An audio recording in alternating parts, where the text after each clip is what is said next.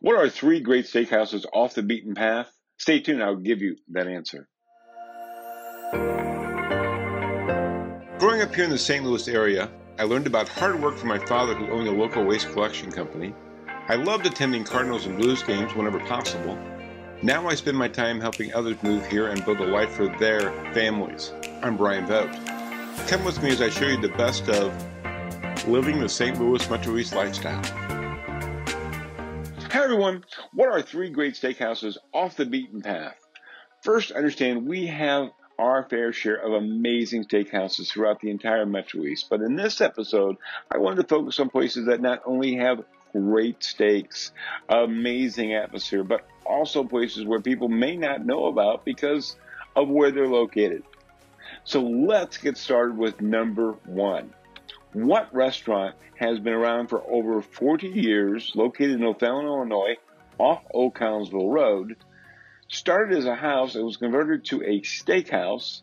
It has grown and grown over the years to where they can host wedding receptions.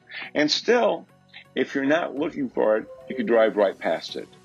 If you guessed Andrea's Steakhouse, you would be right. I remember first going there as a kid with my parents, and they never disappointed. They also have an amazing steak sauce that you can buy to capture that flavor at home.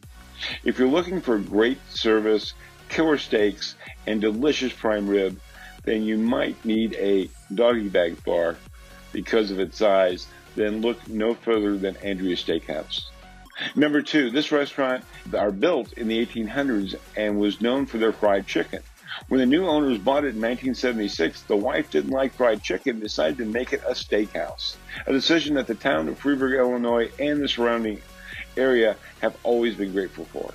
Of course, I'm talking about Ballantyne's Steakhouse, known for their juicy steaks and excellent service. I first heard about them from my parents, who loved dining there as a couple or with friends, and they always had a great meal.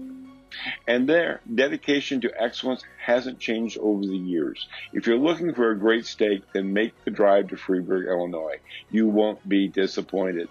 Number three, Google Maps might be the best way to find this chop house if you haven't been there before. I'm not sure how long they've been around, but with over 10,000 followers on their Facebook page, my guess they have been open forever. Located outside of Breeze on St. Rose Road, I'm talking about the one and only Popeye Shop House, where they serve juicy hamburgers, amazing hot wings, but they are best known for their delicious steaks. With a country-style atmosphere along with great hospitality, this is a steakhouse you must check out. And don't be surprised to be asking for the doggy bag, since they're known for their generous portions along with their reasonable prices. If you're looking for a great steak with all the fixings, then Popeye Steakhouse is your place. I don't know about you, but I have suddenly gotten a very hungry appetite.